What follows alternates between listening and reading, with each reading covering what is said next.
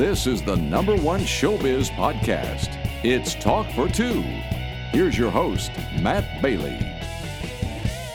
Welcome, everybody, to our bonus episode today to get caught up with investigative journalist Brian Ross. Now, Mr. Ross has done everything. He's been on NBC, ABC. He's now at the Law and Crime Network, Dan Abrams' network, focused on trials and analysis and investigation. Now, this is the interview that I was supposed to air on Monday. We redid it because the file didn't tape correctly. I'm really excited about this. I'm actually glad we waited because today, as I'm talking to you, and by the way, I'm not reading any kind of prompter or anything. We just got off the phone and I'm just now doing this. The House, in an unprecedented maneuver, voted to impeach Donald Trump a second time for the situation at the Capitol, which we begin with Mr. Ross talking about. Then we go into his career as a young reporter, some of the big stories he's covered, where he was on 9/11. But mostly this really kind of focuses on the situation today in Washington and what is going on in the moment that we're in. And it is not something that I would ordinarily air. I don't like getting political, but I also get accused of ignoring the moment. And we actually have an upcoming interview with a conservative figure later on that I will air. I'm just going to wait for the inauguration and things to blow over. I like to know what people think about things, and I like to know who people are and what informs them. It's kind of been the theme of this whole week with mysteries and investigations, and that extends to politics. I am not particularly a political person. I shoot straight down the middle, and I see things both ways. I have my opinions, but I try not to share them. But these are unprecedented times, and it's going to be very interesting to see how this unfolds. And this is a gentleman who's covered Washington, who's covered New York, who's covered crime for decades, and he's somebody who I absolutely love having on this program. And through this adventure of remaking this episode, I'm now fortunate to call an acquaintance and a friend. I'm really glad and honored to have him on this show to put this moment in history into context. Here now, with his perspective on current events and the biggest cases, our interview with investigative reporter Brian Ross.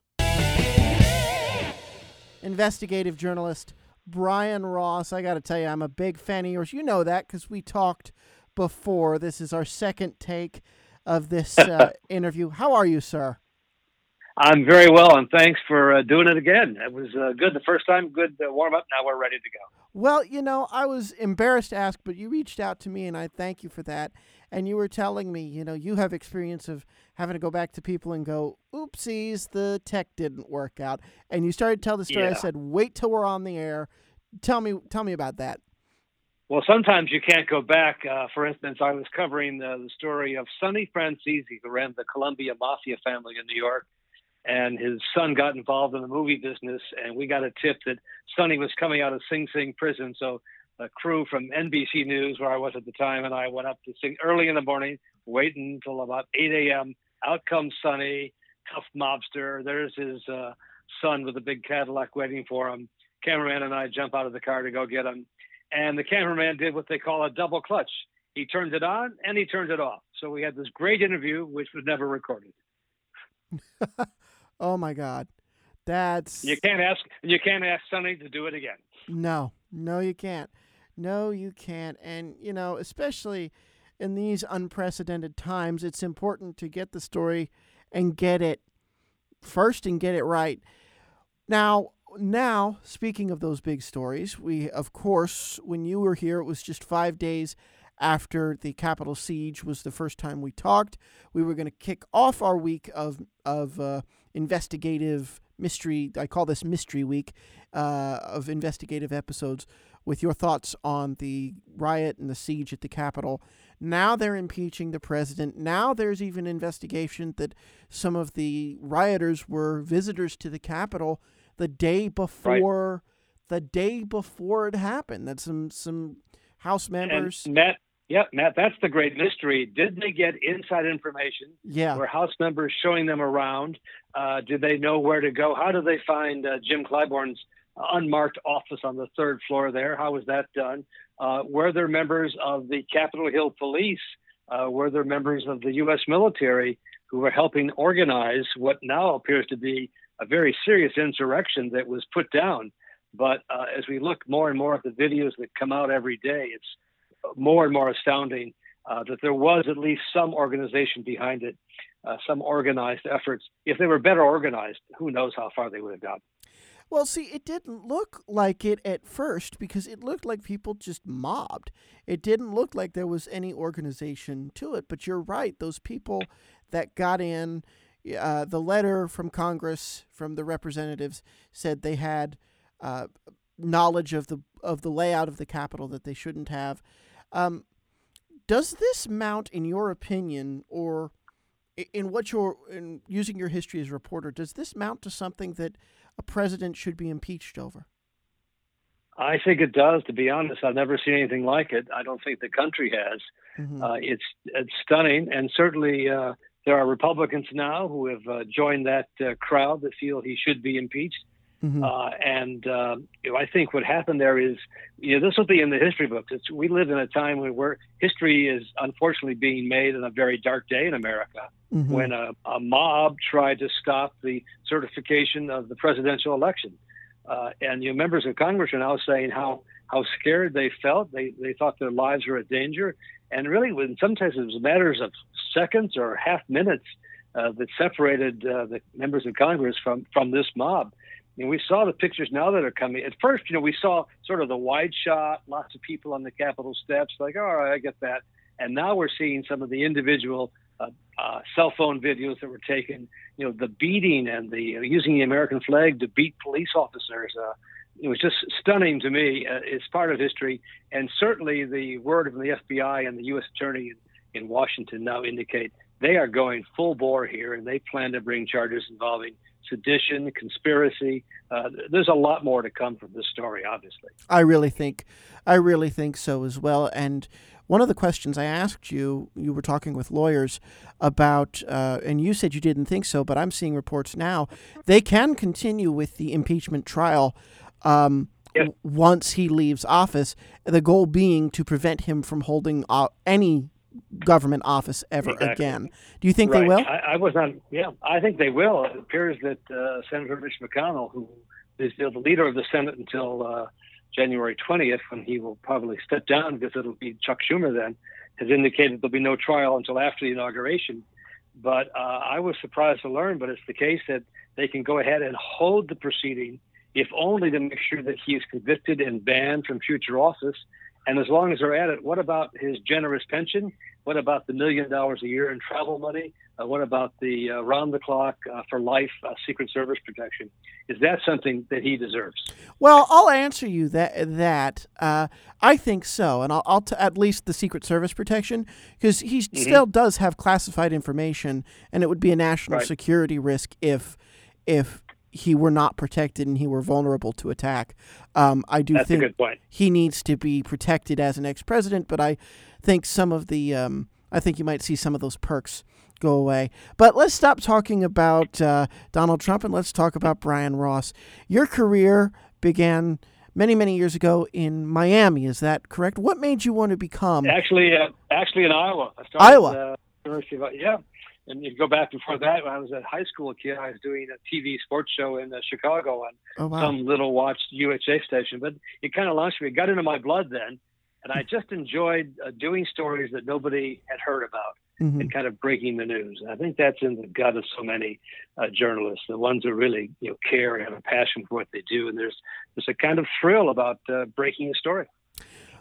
What kind of crime, I didn't think about this last time, what kind of crime do you enjoy covering the most? What kind of crime really gets underneath and you're like, I need to pursue this story to its just end? I think what I really get the most sort of satisfaction is covering stories involving powerful people breaking the laws for greed or other purposes, big corporations, well-known politicians. That to me is worthy of effort. I care less about a dog catcher, breaking a law or something. I care about the big time crimes that all too often don't get much coverage, and all too often can be treated with a sort of a kid gloves approach by law enforcement. And I don't think that should be. I think that those kind of crimes deserve our full attention, and those people involved deserve as much time behind the bars as they can get. Exactly. I agree with you. It's always troubled me, the double-edged sword. Some murders get coverage because there's a sensationalist and, dare we say, sexy element to that particular heinous crime, an attractiveness to how heinous it is.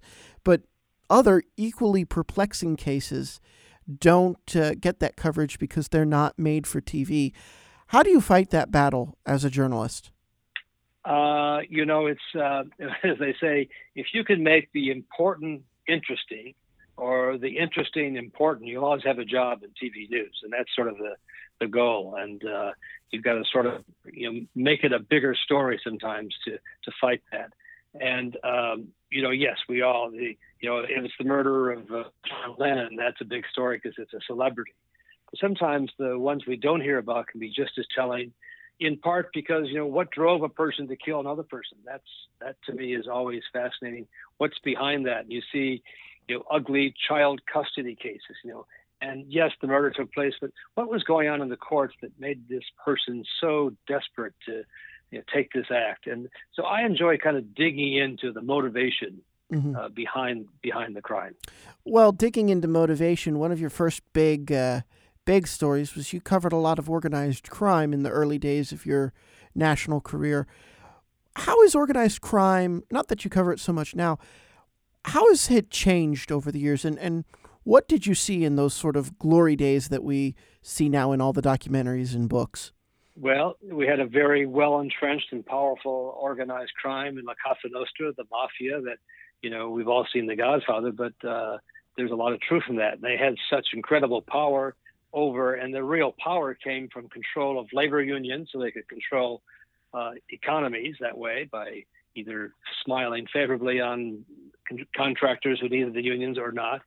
And they also controlled members of the government and judges. Mm-hmm. And so that was the real key, I thought, to their power.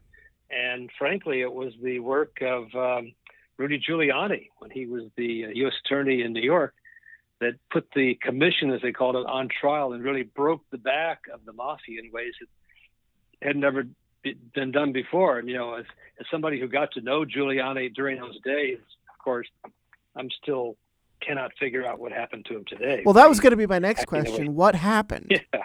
I don't know. I've seen lots of people where they've lost their job, and he's had a couple of divorces, so he's probably got financial issues, and he wants to be relevant. For people who are in public life, and everyone has an ego, relevance is probably the most important piece of capital they can get. And I think he made himself, I guess, relevant by taking on the cause of Donald Trump, but I don't think he did himself any favors in terms of his credibility. It's interesting. The investigative journalist who focuses on crime, our conversation keeps coming back to Washington, D.C.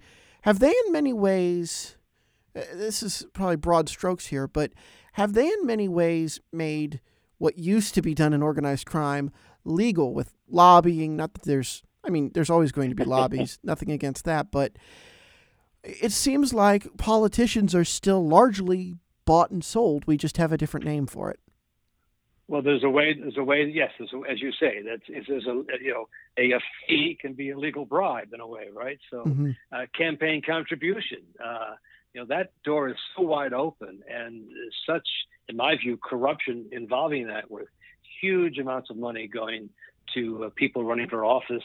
And you look into it, you're like, why do they have to? Well, that's the way the system works. If they run for office, they've got to buy TV commercials, radio commercials. Those are expensive, so they need money to stay in jobs, stay in the power. And, there is a corruption there that is insidious that continues to this day. The efforts to reform campaign spending just fallen flat.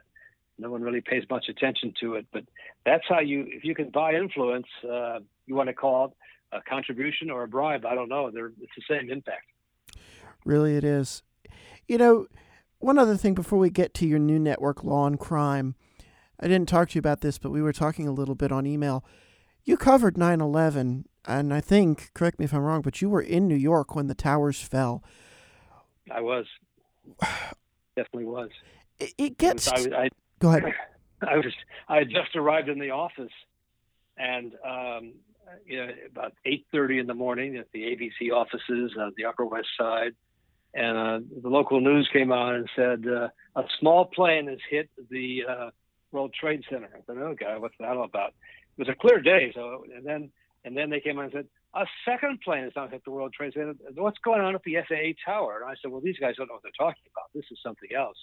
And I'd say within 20 minutes, from sources I knew and others at ABC knew, we were pretty sure it was Al Qaeda. And we later learned, of course, that the lights were all blinking red in terms of the warnings and being really ignored by the Bush White House. They had sort of turned a blind eye to this issue, and Richard Clark, who was the National Security Advisor, could not get them to pay any attention to it. And he resigned. He quit and said, the government failed you, I failed you. And that testimony he gave before Congress.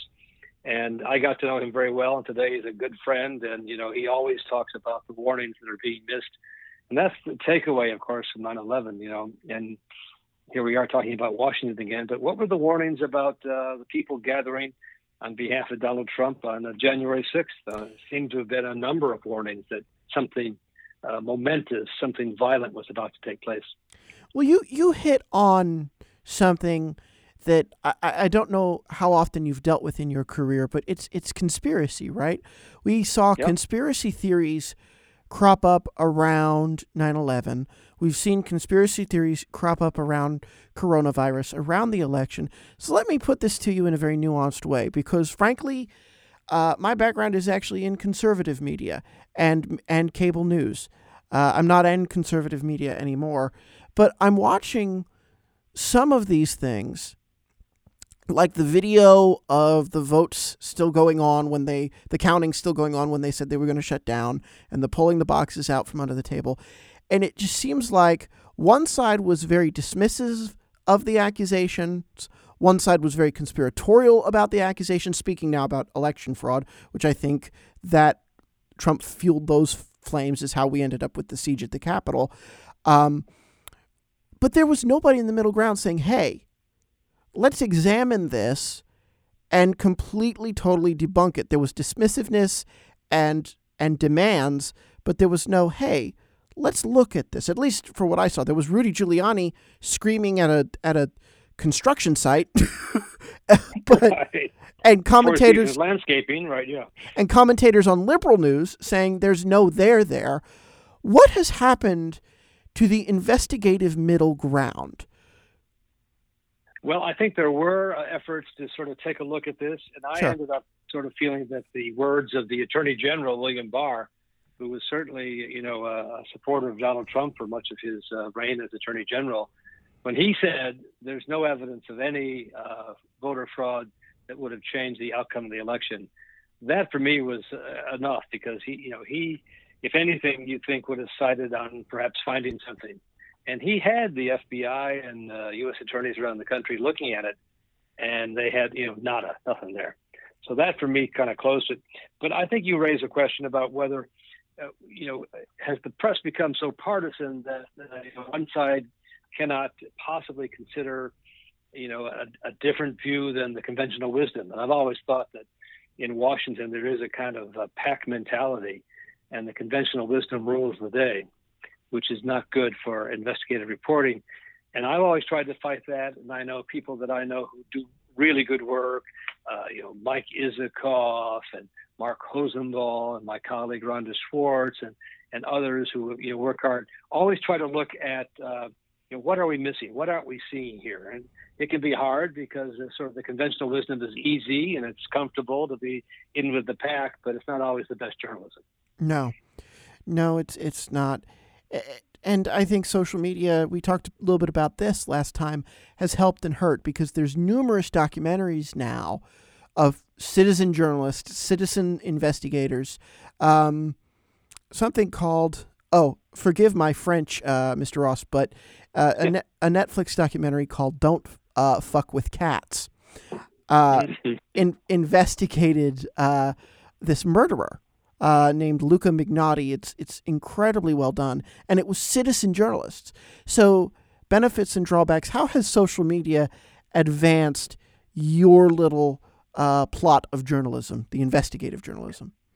Well, there are pluses and minuses. Lots of leads, lots of voices that were never heard before now can be heard.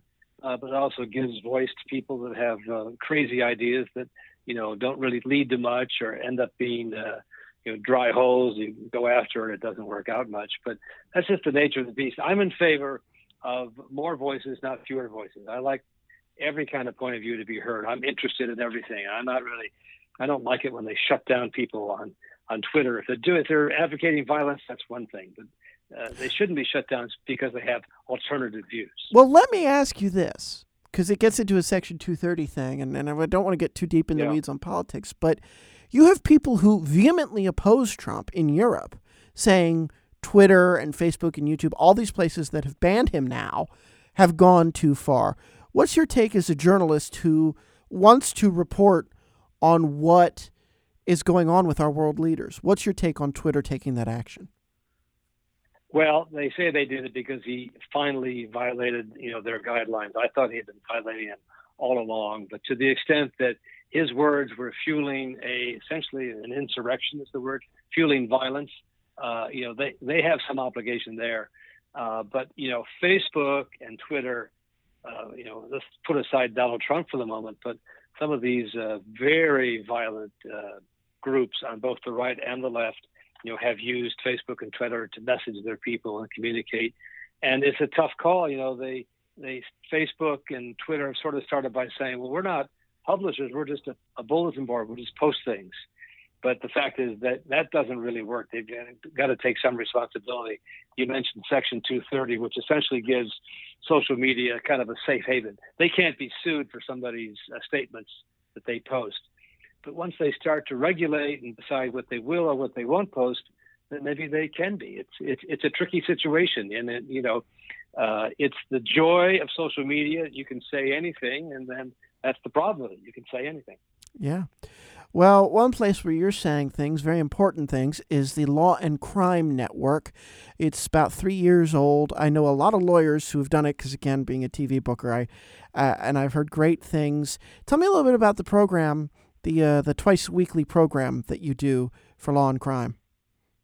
Brian Ross Investigates is the name, no surprise there. Mm-hmm. And we try to do stories that aren't being done elsewhere. We don't try to be, we're not going to be CNN or Fox in terms of covering the breaking news, but we do try to get into issues that are not being covered, where we can make a difference and give voice. And it's been a great experience for me and my partner, Rhonda Schwartz, to do this show. This past week, we did a big full show on potential cancer-causing chemicals that are used to waterproof what's called the turnout gear for firefighters. Cancer is the number one cause of death for firefighters. And there are all kinds of things that, of course, they breathe in smoke and fumes.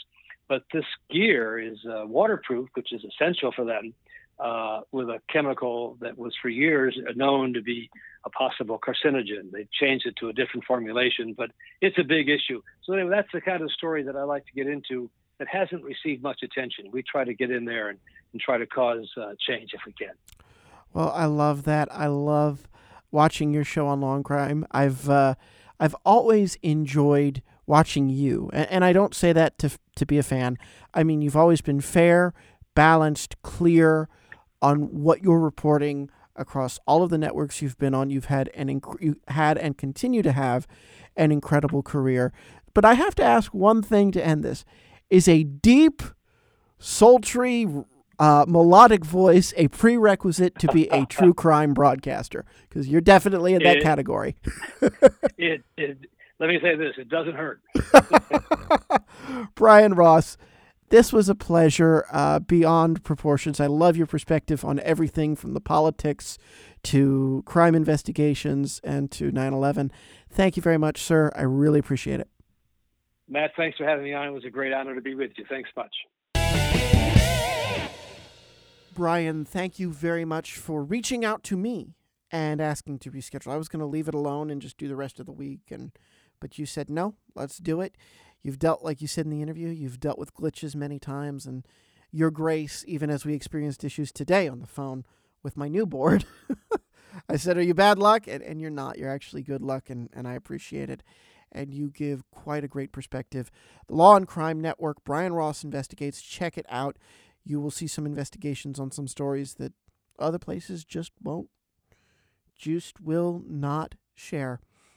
That is it for us today on Talk for Two. Remember, you can always find new episodes at talkfor2.com. Follow us on Twitter and Facebook at Talk4Two. Follow us on Instagram at Talk42Pod. TikTok at Talk4Two. Reach out to me at TalkForTwocast@gmail.com. Signing off, I'm Matt Bailey, reminding everyone out there to keep talking for two. You can hear more show business interviews with the stars at talkfor2.com.